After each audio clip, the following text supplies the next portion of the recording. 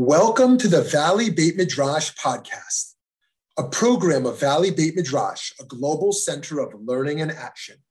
We're bringing you the best in diverse, pluralistic Jewish wisdom, all with the goal of improving lives in our global community. I'm Rabbi Shmuley Yanklowitz. Let's get started. Shalom, wonderful friends. Thank you on Erev Thanksgiving for joining us. It's great to be with you all.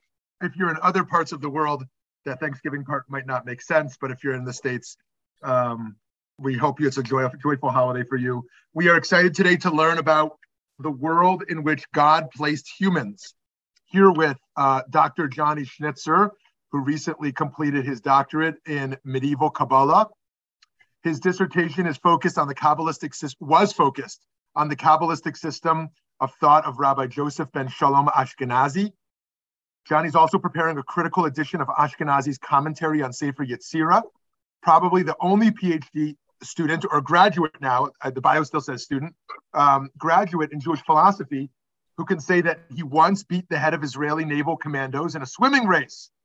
Johnny's also the author of a Mossad thriller, The Way Back, which paints a picture of contemporary Israel.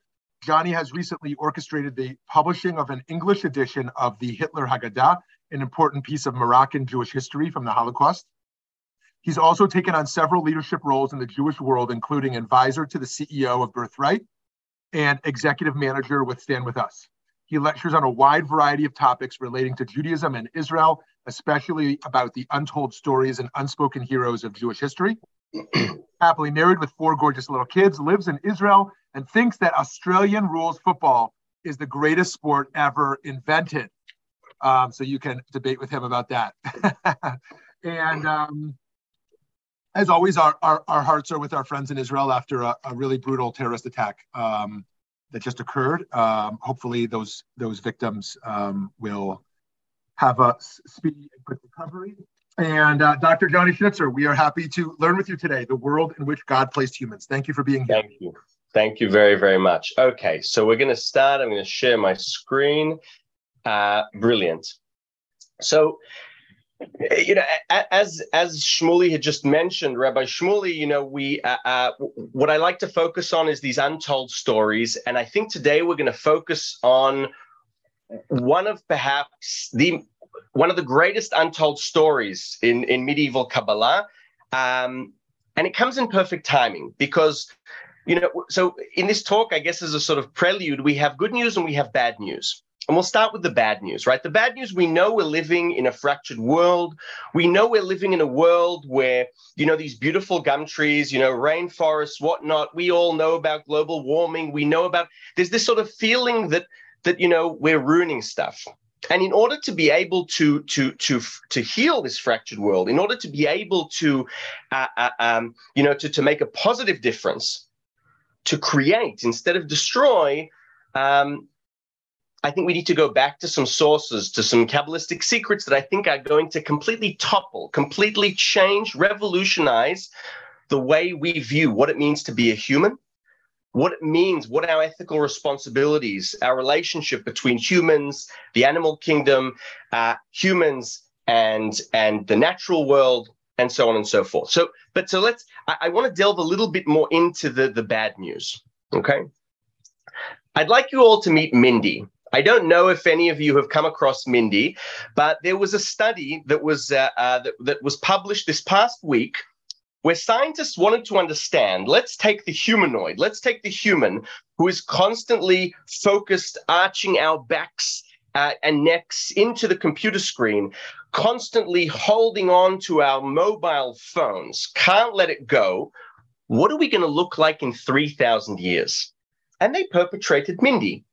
Now, this is shocking, right? This is we don't want this, right? This is a world, and especially when we think of, you read of these midrashim, you read of these commentaries of Abraham, the children of Abraham, Dinah, the boys, the girls. You read of these, heroic, these very healthy, large, people that had longevity, and now we're going to get to Mindy. Right, the sort of the discrepancy is huge. Like, what are we doing? What are we doing? God created this wonderful world, and we're on our way to becoming Mindy. Okay, but it gets, the plot thickens a little bit more. Okay, the metaverse. Now, so not only, and I'm purposely being provocative, when there's questions, open up, bring a different view, I'd love that, but I'm purposely sort of stressing this point. So not only are we ruining our planet, not only are we going to become Mindy in 3,000 years, but while we are busy destroying the world, we're basically telling God, guess what? We're creating an alternative virtual world.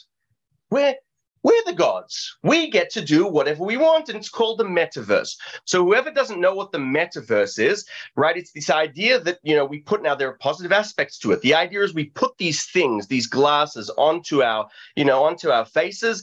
And let's say I'm a grandparent and I have a grandchild that is very far away and I can't see them.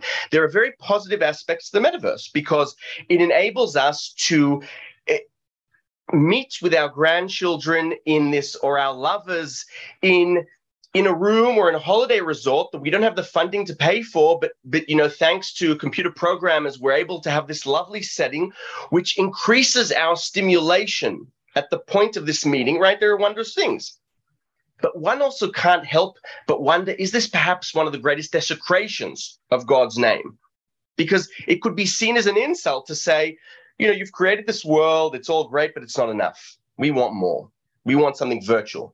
Now, I'm going to leave it out for question. One could ask, or one could argue, that the metaverse is not the greatest form of desecration of God's name, but one of you could argue that it's one of the greatest sanctifications of God's name, and we might leave that to the end. But it looks grim, right? So thus far as the bad news. The bad news, we things don't look so good, but guess what? There is good news, and the good news is that, thanks to digitization, we have today access to Kabbalistic manuscripts, to secrets of the past that we never were able to visit. We were never able to learn from.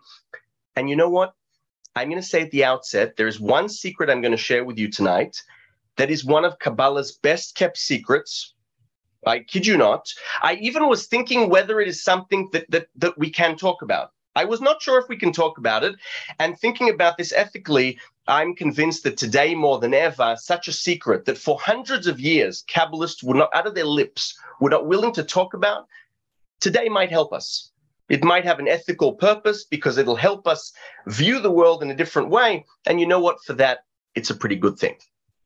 Okay, so let's begin. So how can we start this journey of viewing what it means to be human, what our relationship is to the natural world, how we are meant to view our dogs, our cats, how we are meant to view ethically the food that is on our plate before food consumption? Have we ever thought of food consumption as not a power struggle, right? A power game between us who's and them it's. But have we ever thought of the food that goes into our mind, of this culinary concept, as an ethical practice? Kabbalists have a lot to teach us about this, but again, this is an untold story. What I'm about to tell you tonight, this afternoon, night in Israel, is a marginalized story. It's a story that has been marginalized, as you see here in the picture. What you see here is a manuscript from the 14th century in Spain, and there is a secret in the margins. What we are about to talk about tonight are literally secrets that have been marginalized, because by and large, as we are going to see, mainstream Kabbalah, and we'll touch upon what that means, much like the rest of the world in the medieval era and even today, is anthropocentric. What does anthropocentric mean? It means that the human is at the center of everything. We are the only ones that matter. Everything else is here to serve us because we were created in God's image and nothing else. Wonderful. Okay.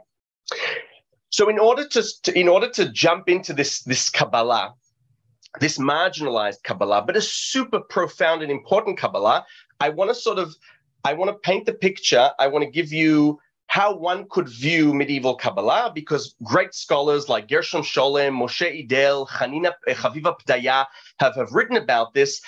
I want to give a slightly different take. I'm going to bring in a bit of Jewish chutzpah. Okay, so usually, if you read on Wikipedia or anywhere else, medieval Spain, 13th century Spain, where Kabbalah is being crystallized, what this means is that Jewish mysticism from the time of the Second Temple, perhaps from the time of Mount Sinai with Moses, is going through a journey where secrets are slowly starting to be disclosed. They're starting to be written down. They're being developed. And in medieval Spain, Castile, we have two opposing, albeit quite similar at their core, Kabbalistic trends, streams, schools, if you like. The first one is what we are going to call the Theurgic Theosophic Kabbalah. Now, I know this sounds like a big word. What does this mean? It means that this Kabbalah focuses on the secret meaning of the commandments, meaning for the Jew, and primarily the Jewish male, when a Jew keeps a certain commandment, what the Theurgic Theosophic Kabbalist is interested in is understanding how, or creating a change in the Godhead. The purpose of Theurgic Kabbalah is for us by going along with certain commandments. It could be, it could be Sukkot, it could be Rosh Hashanah, it could be praying. It doesn't matter what. Any commandment. Our goal is to create a change in the upper world in the Godhead. What does this mean? It means we want to unify the Godhead. The Godhead needs our help. God, or part of an aspect of God, needs our help. There is also a fracture in the upper world. Right? This is something Maimonides would never agree to. And Kabbalists say, look, things are more complicated, but that's a different talk. So we have this fracture.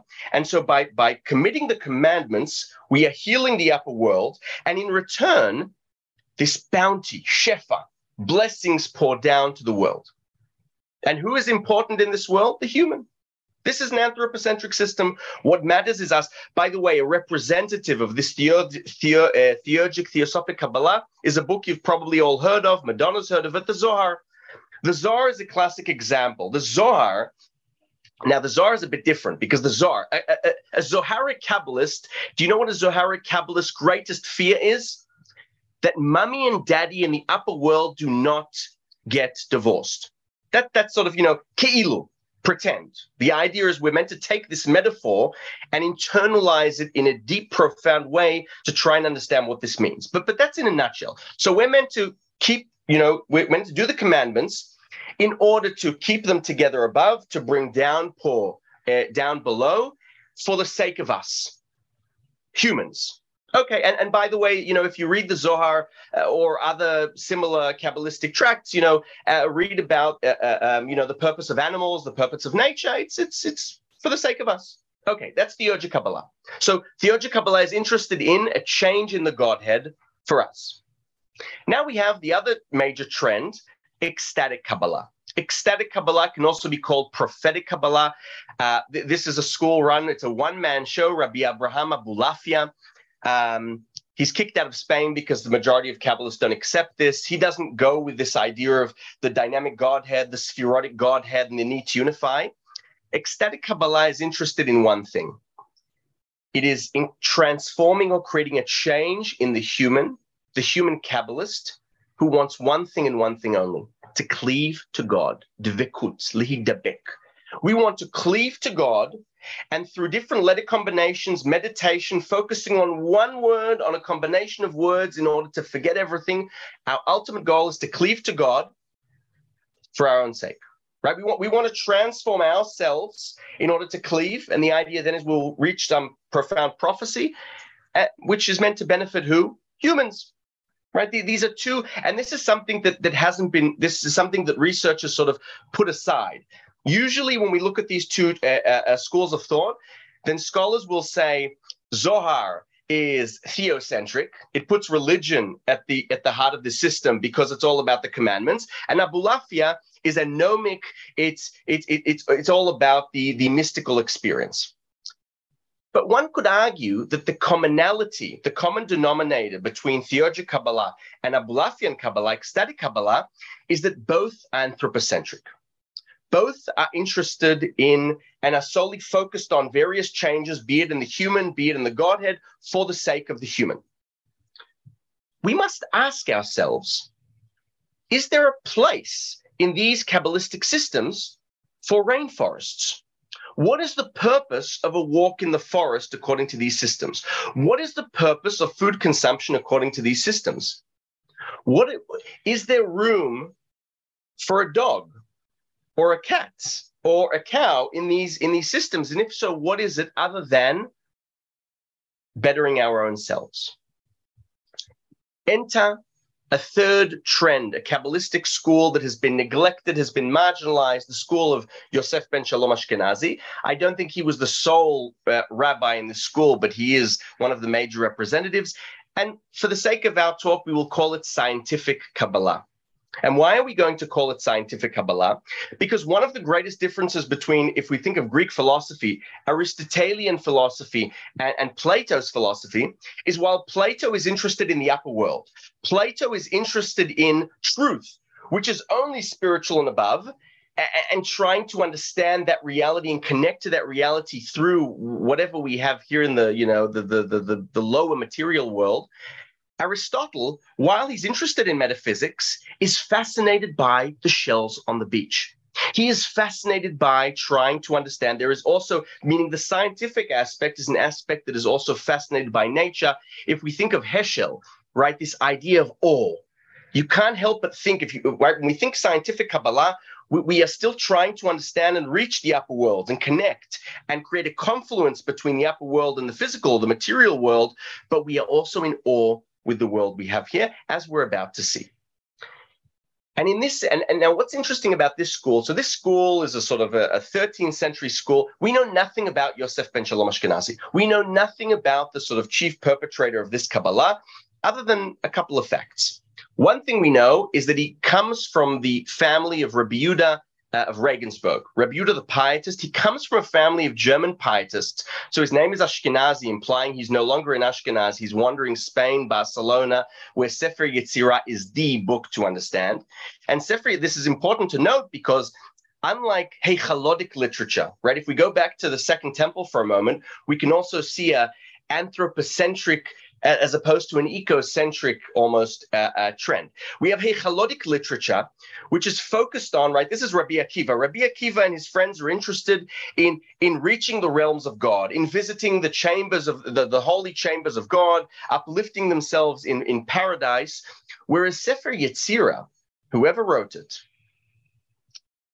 is interested in not only understanding how God created this world, but also in the elements of this world. The rules, the internal rules, there is almost a double fascination, not only in the above, but also what's going on here. And this can be viewed as two opposing things. So for that reason, it's important to note that Ashkenazi and everyone around Barcelona where this is happening, this ecocentric Kabbalah, as we're about to see, this is the picture we're trying to paint, a picture in which the human is interconnected to everything going around us. If I had to give it in a nutshell, I'd say that scientific Kabbalah, if the other forms of Kabbalah are anthropocentric, one is interested in creating a change in the Godhead to better the humans, and the other is interested in creating a change in the human to cleave to God for the better of humans, then scientific Kabbalah is interested in the constant change going on between humans and our surroundings. And as we're about to see, it is completely going to disrupt the very term human. If I've succeeded, by the time we're done, we're all going to leave here not really sure what it means to be human. We're not really, that's the goal. If we get there, then amazing. If we're suddenly confused by human, animal, plant, pebble by the lake, amazing. Okay. In order to do this, we're going to focus on two doctrines. We're going to focus on two doctrines before the next slide, which I think are very good representatives given the short time we have. These are two mystical doctrines that predominantly appear in the scientific ecocentric Kabbalah and are almost completely neglected in anthropocentric Kabbalah. In the Kabbalah of the Zohar, in the Kabbalah of Abulafia, they're almost non-existent. And these two doctrines are what? One is reincarnation, and the other, this is the secret which sort of, I was debating whether we could even share, the secret of cosmic cycles. It's called Torat HaShmitot.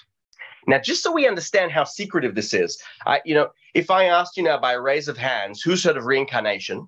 I'm sure that 99.9% will say me.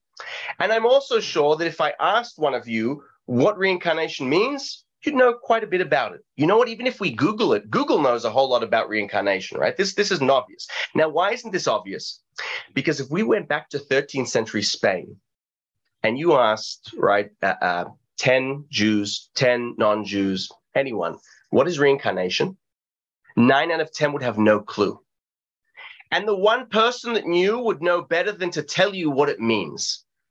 Okay, but something's changed. Today it's kosher. That's a separate story why. But Torat HaShmitot, the secret of cosmic cycles, when I ask today, I go around lecturing about this topic and I ask, I want to raise of hands, who's heard of Torat HaShmitot? Who's heard of cosmic cycles? Unless you're an academic focused on medieval Kabbalah, highly unlikely. And you know what? Even if you know about what it means, we're going to learn tonight something completely different from what's at sort of the tip of the iceberg. That's not really interesting. We're going to go delve deeper down, and we're going to be shocked. We're really going to. I promise you, we're going to be shocked. Just to understand that the secret of the cosmic cycles, until 17th century, we have manuscripts that until 17th, even 18th century, Kabbalists would say this is a matter that lions are roaring about. There are grave disputes, and if you deal with this topic, we know this from a Moroccan Kabbalist in the 17th century, says if you deal with this topic of Torat HaShmitot, you might go crazy. Okay?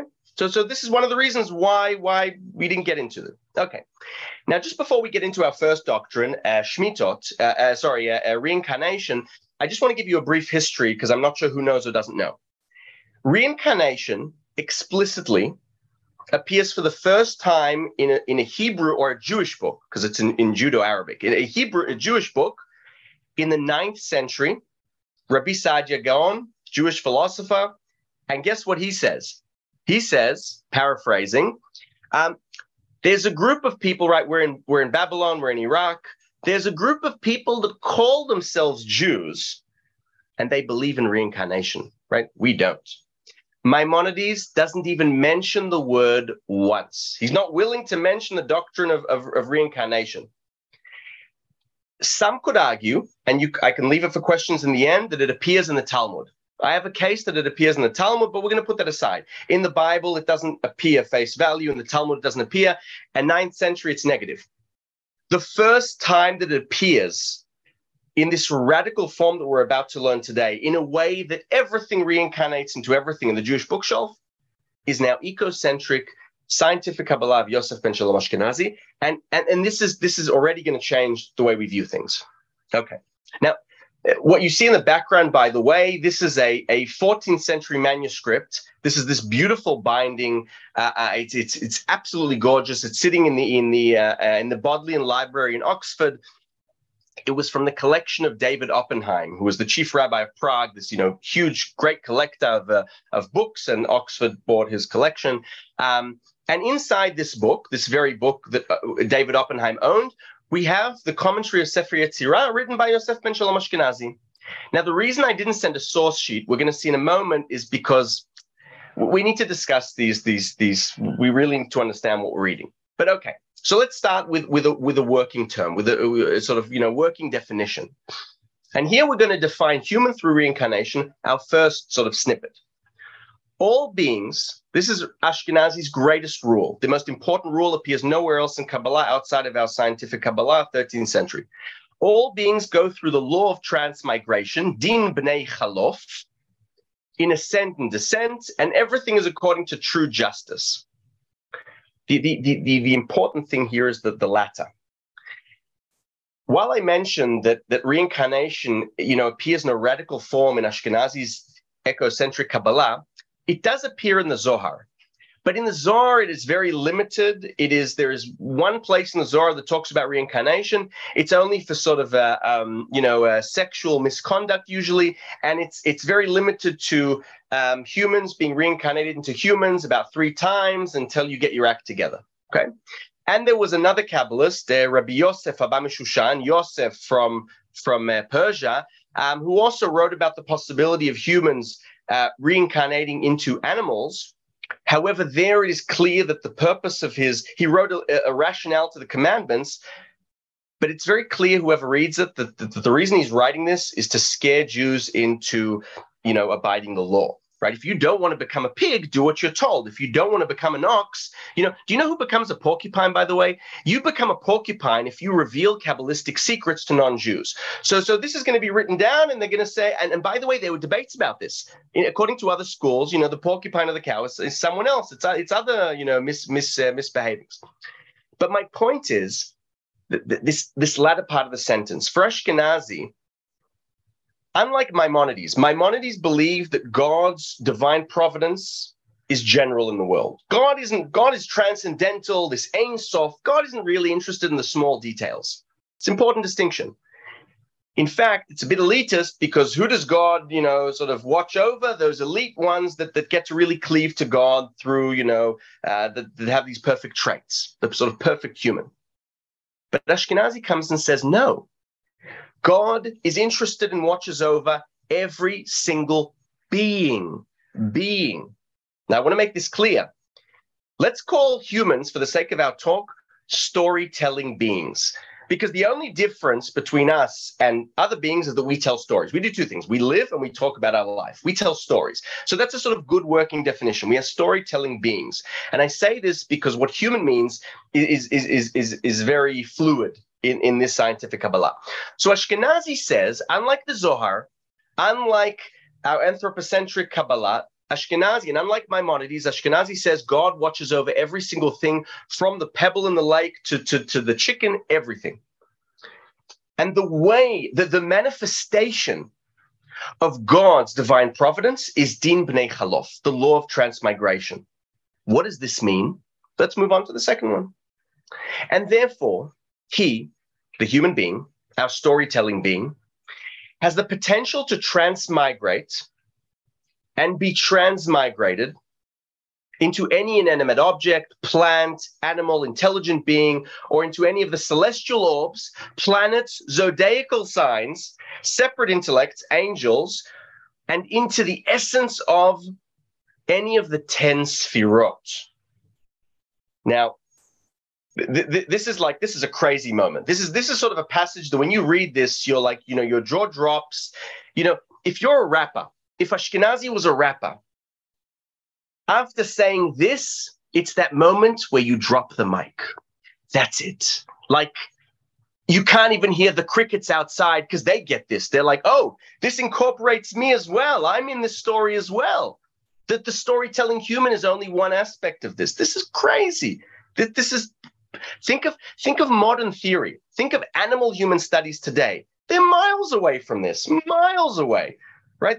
Now, what is Ashkenazi talking about here? I want to focus on the first sentence. So other than saying that everything transforms into everything, get this, the human can even become part of the Godhead, but he includes everything else. He's left nothing outside of this. But here's one important thing. Even in Ashkenazi's system, there is an anthropocentric element. However, it is an ethical element. It is not one, I believe, that says all that matters is us. It is one that says being human, like the chosen people, doesn't mean you're the best people. It means you are given a responsibility and you must prove, you must make it right that you were chosen. Right? So what does he say here? He says here, and therefore, the human being has the potential to transmigrate. In Hebrew, legalgel means we have the ethical responsibility. We are, as storytelling beings, we also have the power to make this happen to others. And we're going to read a passage in a moment to see how exactly this happens. So it's not only that we can transform into everything as part of God's divine providence and everything can transform into us, but this idea that we also have this ethical role. Remember what we said before, our working definition of scientific Kabbalah, ecocentric Kabbalah. If the others are interested in a change in the Godhead or a change in the human, Ashkenazi is interested in a change, a constant change between the storytelling being and the beings around us. The idea being we're moving from creation to redemption, and we're going to get there through these certain acts that are in our power. We're moving on to our second one, to our third, because now we're going to get a rationale for how it is. Remember, this is the first time in the Jewish bookshelf that we know about where we are told that anything can be reincarnated into anything else. So he's going to explain how this is. This is another one of those mic dropping moments. And the secret of creation, right? This is a big claim. The secret of creation is that all beings share commonalities with humans, and humans share commonalities with them. Now, it's important to share with you the Hebrew because I spent a lot of time trying to translate this, and I'm still not happy with it. The word is meshutaf. So the secret of creation, Soda Yetzirah, להיות האדם, להיות כל הנמצאים, או כל הנבראים משותפים באדם. Now, משותף can also imply partnership.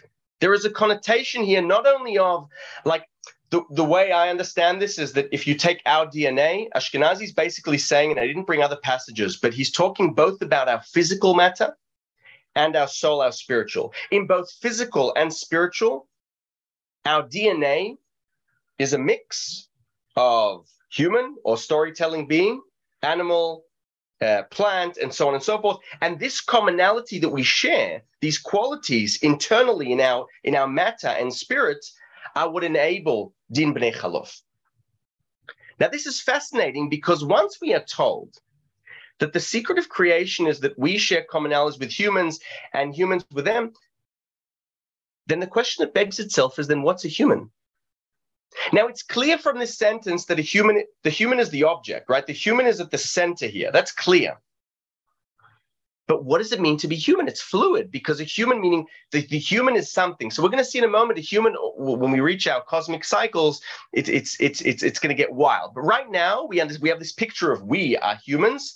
We have, these things inside us that are like others, and this allows this constant change. And we have the power not only to make this change happen in other beings, but we also go through this. Okay.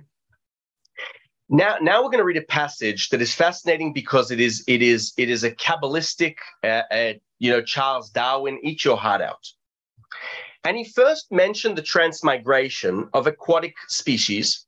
Right, this is from his commentary on Genesis Rabbah. So there's a verse that talks about how God creates, right, the 6 days of creation. And Ashkenazi wants to use this to explain a secret about transmigration, about reincarnation. And he first mentioned the transmigration of aquatic species, for they are finer beings than the species of land. And if he did not return as an aquatic species, but rather as a fool, this is a verse, as a fool who repeated his folly, he would become a bird, that is a species which comes from the seabed. And if not as a bird, into an animal, and if not as such, then into an insect, and if not as such, into an animal that swarms the land. What we have here is a fascinating an evolution of reincarnation.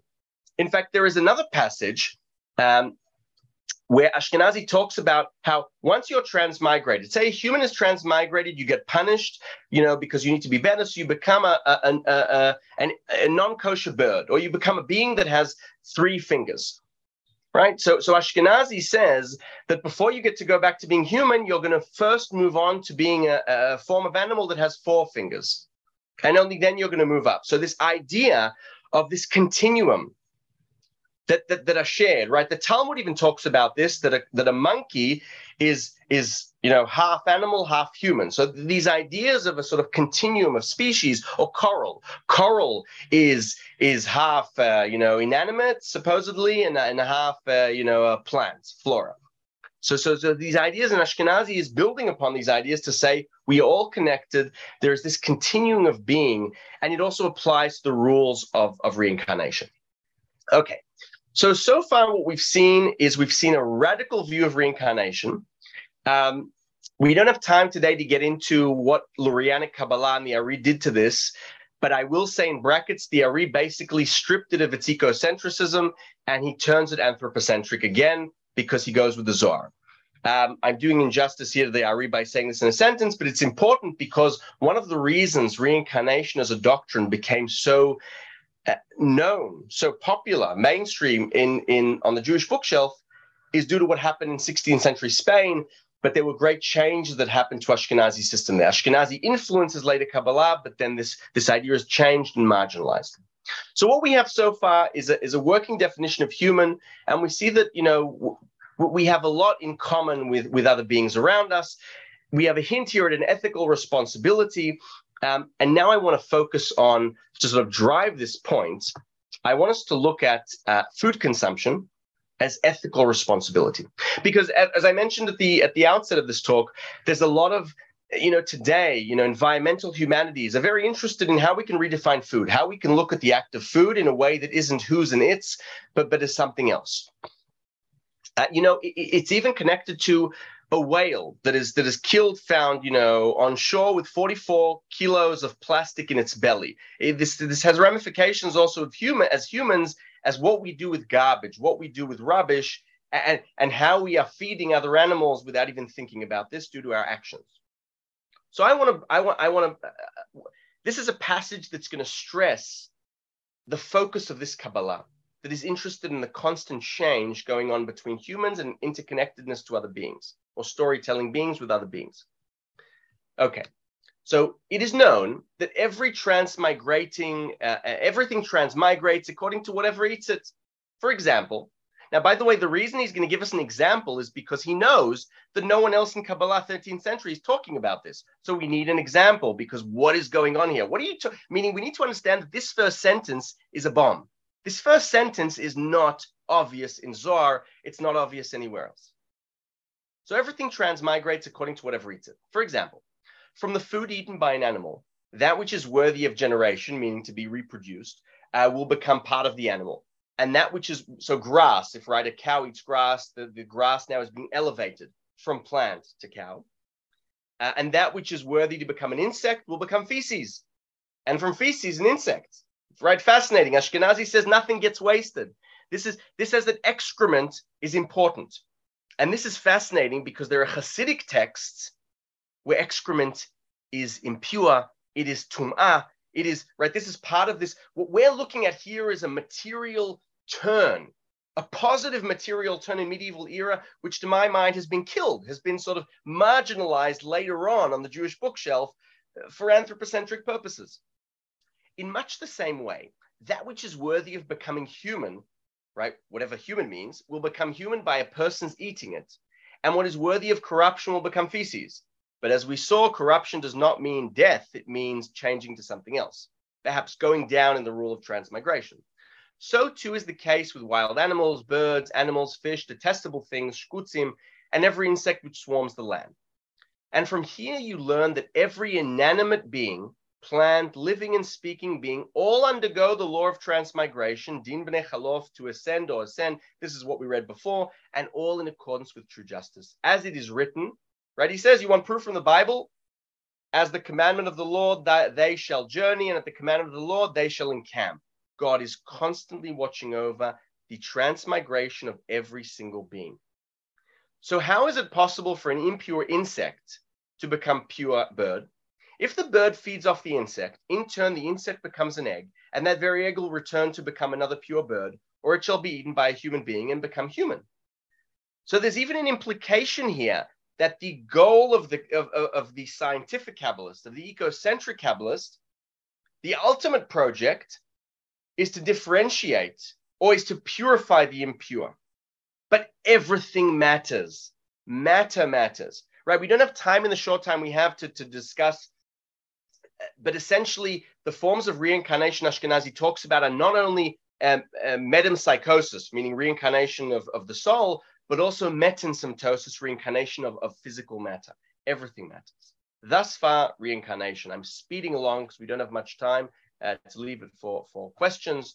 Let's move on now to cosmic cycles. Now things are going to get a bit scary. Okay, so what's the doctrine of cosmic cycles, or Shmitot? I'm quoting here from Danny Matt. Danny Matt, before he created the majestic translation of the Zohar, he wrote his doctorate he actually wrote his doctorate, Professor Daniel Matt, on a Kabbalist that was from our ecocentric school. He wrote his doctorate on Rabbi David ben Yehuda Hasid, who was perhaps the prized pupil of Ashkenazi. And in that book, so anyway, we have here a working definition of this. What is the doctrine of the Shmitot? So the doctrine of Shmitot concerns cosmic cycles of time. It was based on an astrological idea, mediating to the Kabbalists, these ideas, blah, blah, blah, blah, blah. What is this? Astrologers are very much interested in the age of the world.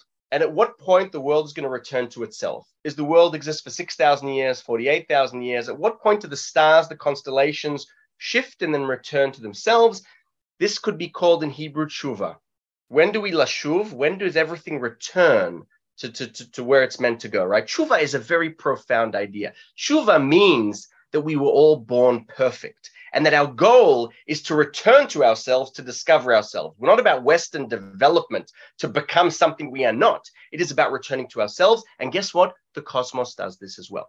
So Rav Ktina in the Talmud teaches us the following jaw-dropping statement. The world exists for 6,000 years, and then for 1,000 years, it lies destroyed. Kabbalists took this to understand, right? We have the commandments of the sabbatical in the Bible. What does this mean? That we have 7 cycles of 7 years, right? Every 7th year, we have the sabbatical year where you can't touch the land of Israel. You can't grow stuff. The land is holy. It's the 7th day annually for the land.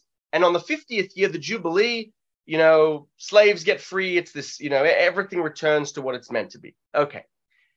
Kabbalists understood this to mean this is the secret of existence. Now I'm giving you the tip of the iceberg, the sort of boring secret. It's wild, but it's still boring. And what is that?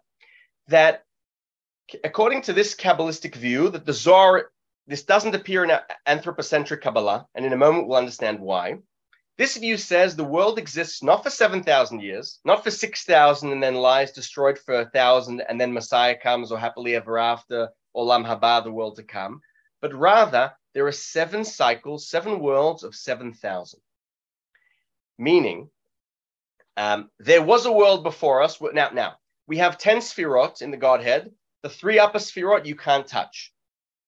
Keter Elyon, Chokhmah, Binah, don't touch them. They're the brain. The 7 lower sfirot, now we're moving into Ashkenazi, know that the intention of creation, this isn't the secret of creation, this is the intention of creation, was for the existence of all beings, right? This is so ecocentric. Everything matters. Everything needs to exist. And the elevation of each category. Okay. In each one of the Shmitot, a different sphera governs. Now, what does this mean before we read the second passage?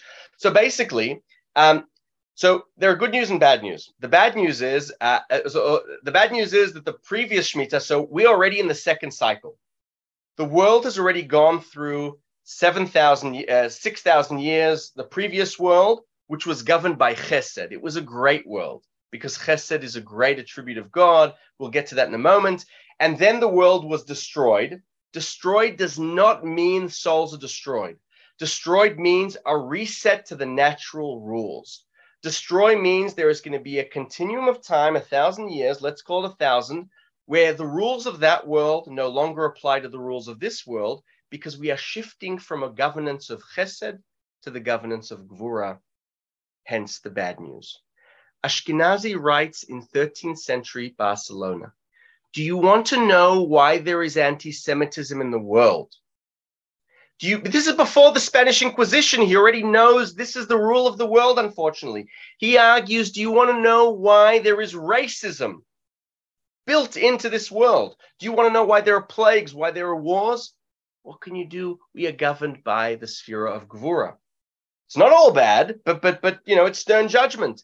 And this also explains why the Torah that we have in this world, okay, this is another sort of secret. So according to the cosmic cycles, there is one Torah, but it manifests itself differently in every one of the worlds. So the reason our world has a Bible with many transgressions, because we live in a world full of urges, we live in, this special world, this fractured world, and we need this kind of Torah. Okay, so we basically understood that okay, so according to Zohar, the world is 7,000 years, and then happily ever after. And according to the ecocentric Kabbalah, the world is 50,000 years, and then happily ever after. What do I need this for? What do I need this, right? Well, why do I need to be told that? What is the deep secret if I have these, is it just a matter of eschatology? Is it just a matter of how long is the clock going to tick until Messiah comes? No. And the wise person will understand from their names of the Sfirot who, that is which category, governs in each Shemitah, whether it is the human upon others or others upon the human. Do we realize what we've just read? What we've just read here is a Kabbalist telling us that in this world, humans rule the natural hierarchy, right? We have humans, we have animals, we have plants, we have inanimate objects. Ashkenazi is telling us in this world, the humans govern because we're governed by a Gvura, and so that's what the constellation needs to be.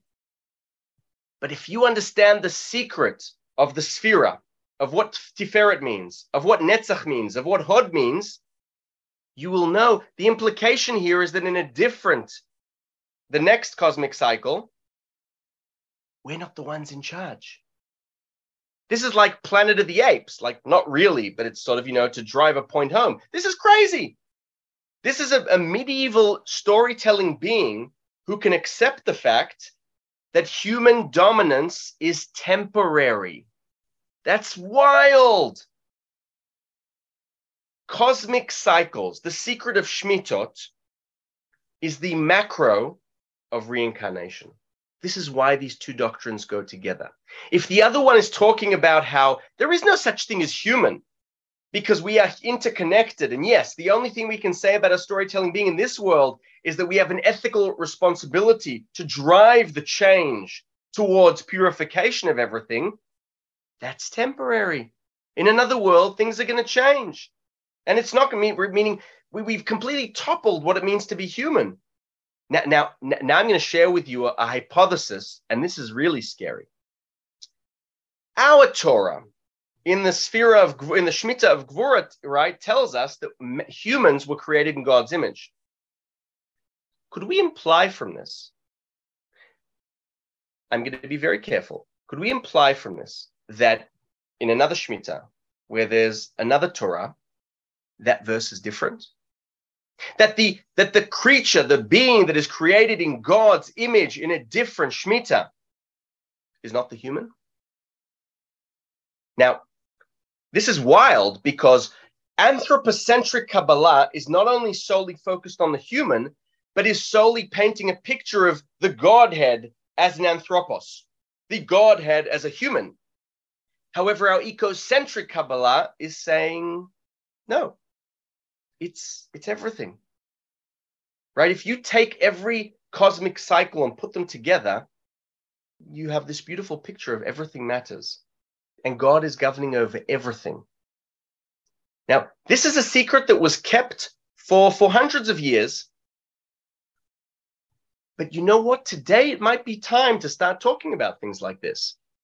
Because perhaps today we need to change or view or go back to our sources to try and see what can medieval Kabbalah, what can scientific Kabbalah, what can Ashkenazi help us to redefine, right? To make more relevant a walk in a forest, to make more relevant the next time we're walking in the street, we see a pigeon, we see a pebble, right? Well, it's not only about, it's not only about the flower industry during Valentine's or whether you're allowed to, it's interesting. We talk a lot about vegetarians and sort of being vegetarian. One could argue, but we are so influenced by Greek philosophy and this Aristotelian idea of anima, that the only thing that lives is something that moves. Ashkenazi, in another place in his commentary, says, no, Aristotle, you got it wrong. Do you know why? Because the world rotates. And if the world moves, then everything has life, Aristotle. Right? This is wild. This is a scientific Kabbalist. This is someone that says, I need to use my scientific dagger when I want to prove Aristotle wrong, and then use it as a platform to show what ecocentric Kabbalah is all about. I'll conclude with 1 minute, just to sort of to understand. So I'm part of my research, I'm fascinated by trying to find other Kabbalists, other than Ashkenazi, that had such a view. I found a manuscript from 1403, somewhere in the Byzantine Empire, that is a commentary on the Bible. Now, this is wild because Ashkenazi is a theoretician. He's also a practicing Kabbalist, but he's not interpreting the Bible according to cosmic cycles. What we're about to read now is an example, I think, evidence that cosmic cycles as an idea was so profound that in a certain school of thought, in a certain study hall, Jews, Kabbalists were interpreting the Bible according to Shmitot. Okay, so Jacob, in the Torah portion of Vayechi, he blesses his grandchildren, the famous blessing, Vayidgul amalach goelati, Vayidgul arov, and may they proliferate abundantly like fish, Vayidgu, right, like dagim in the water, fish in the sea, in the land, to be blessed, and this is the Kabbalist already interpreting, to be blessed by the reward of the Shemitah. And this is what is alluded to in the Torah by saying proliferate abundantly like fish. Vayidgu means fish. This alludes to the previous Shemitah, which was chesed and attributed of water. And all beings of that Shemitah were not bothered in water. They were not bothered because they were in water, and they would swim in water like fish, and nothing bothered them. Now, this implies, right, that there is no human in the previous world. Everything's swimming like fish. This is incredible. But not only this. So what does this interpretation say? It says that what was the blessing that Jacob gave his grandchildren? He said to them, "You're living in a world of Gvura. It's a tough world for a Jew to live in, for any storytelling being to live in. I want to bless you that may your entire life be governed by the Shemitah of Chesed." That is a beautiful blessing. It was great back then. So this is just to show that this idea of ecocentric Kabbalah, scientific Kabbalah, appears elsewhere. And my hypothesis is being marginalized. It's something that's sort of being pushed aside. And, one of the things that I'm fascinated by is to dig up these different manuscripts where we have these opposing views. We have views that I think today are very, very relevant. I hope you've enjoyed yourself. Okay. How can we actually use these ideas, these actual scientific laws in the context of Kabbalah and as something that we teach today in a more ecocentric way? So I think that's a fascinating question and a fascinating idea. I think Ashkenaz, right? What you're saying now is essentially the simple answer is doing what Ashkenazi was doing. It's right. This, unlike Zohar, unlike other very profound and important forms of Kabbalah, there was the problem that many Kabbalists and Hasidim have with nature is that when you're not scientific, when you're platonically interested in, just sort of elevating to the divine, then there's no room for what's going on here. Meaning the scientific investigation, that sort of modus operandi, the mindset is part and parcel of the scientific Kabbalah. And I'd say to you, do exactly what Ashkenazi is doing, meaning it's right. So he'll take, for example, the idea of anima, as I mentioned before. He'll take a scientific idea, a rule, and he'll say, I first want to understand the logic of it. It's also important to say that Ashkenazi was a skeptical Kabbalist. Skepticism is very important here because not skeptic in the sort of classic philosophical sense of questioning everything, but questioning ideas that are written in books around us and saying, wait a second, I want to argue with this. So what does scientific Kabbalah mean? It means that science are the keys that unlock the gate. But then once we pass through this threshold, we're entering into a world of Kabbalah. And it's important to say this because there were many letter combination and mystical meditative systems Ashkenazi had. He had that as well, but it's putting it together with, meaning the first, item of action is let's take law, the conservation of mass. Let's try and skeptically think about this. Do I accept what is said about this? What do I have to say about this? And then trying to see how I can apply this or create a confluence between this scientific idea, because that's what Ashkenazi is doing. He's saying the only way I can make science supposedly perfect, the only way I can make astrology perfect, anatomy perfect, is by creating a confluence with mysticism, with the knowledge which is not embedded in the mind of a scientist that is deducting stuff. And the problem with deduction is that a human mind, if you don't have the help of the divine, the working assumption is you're going to make mistakes.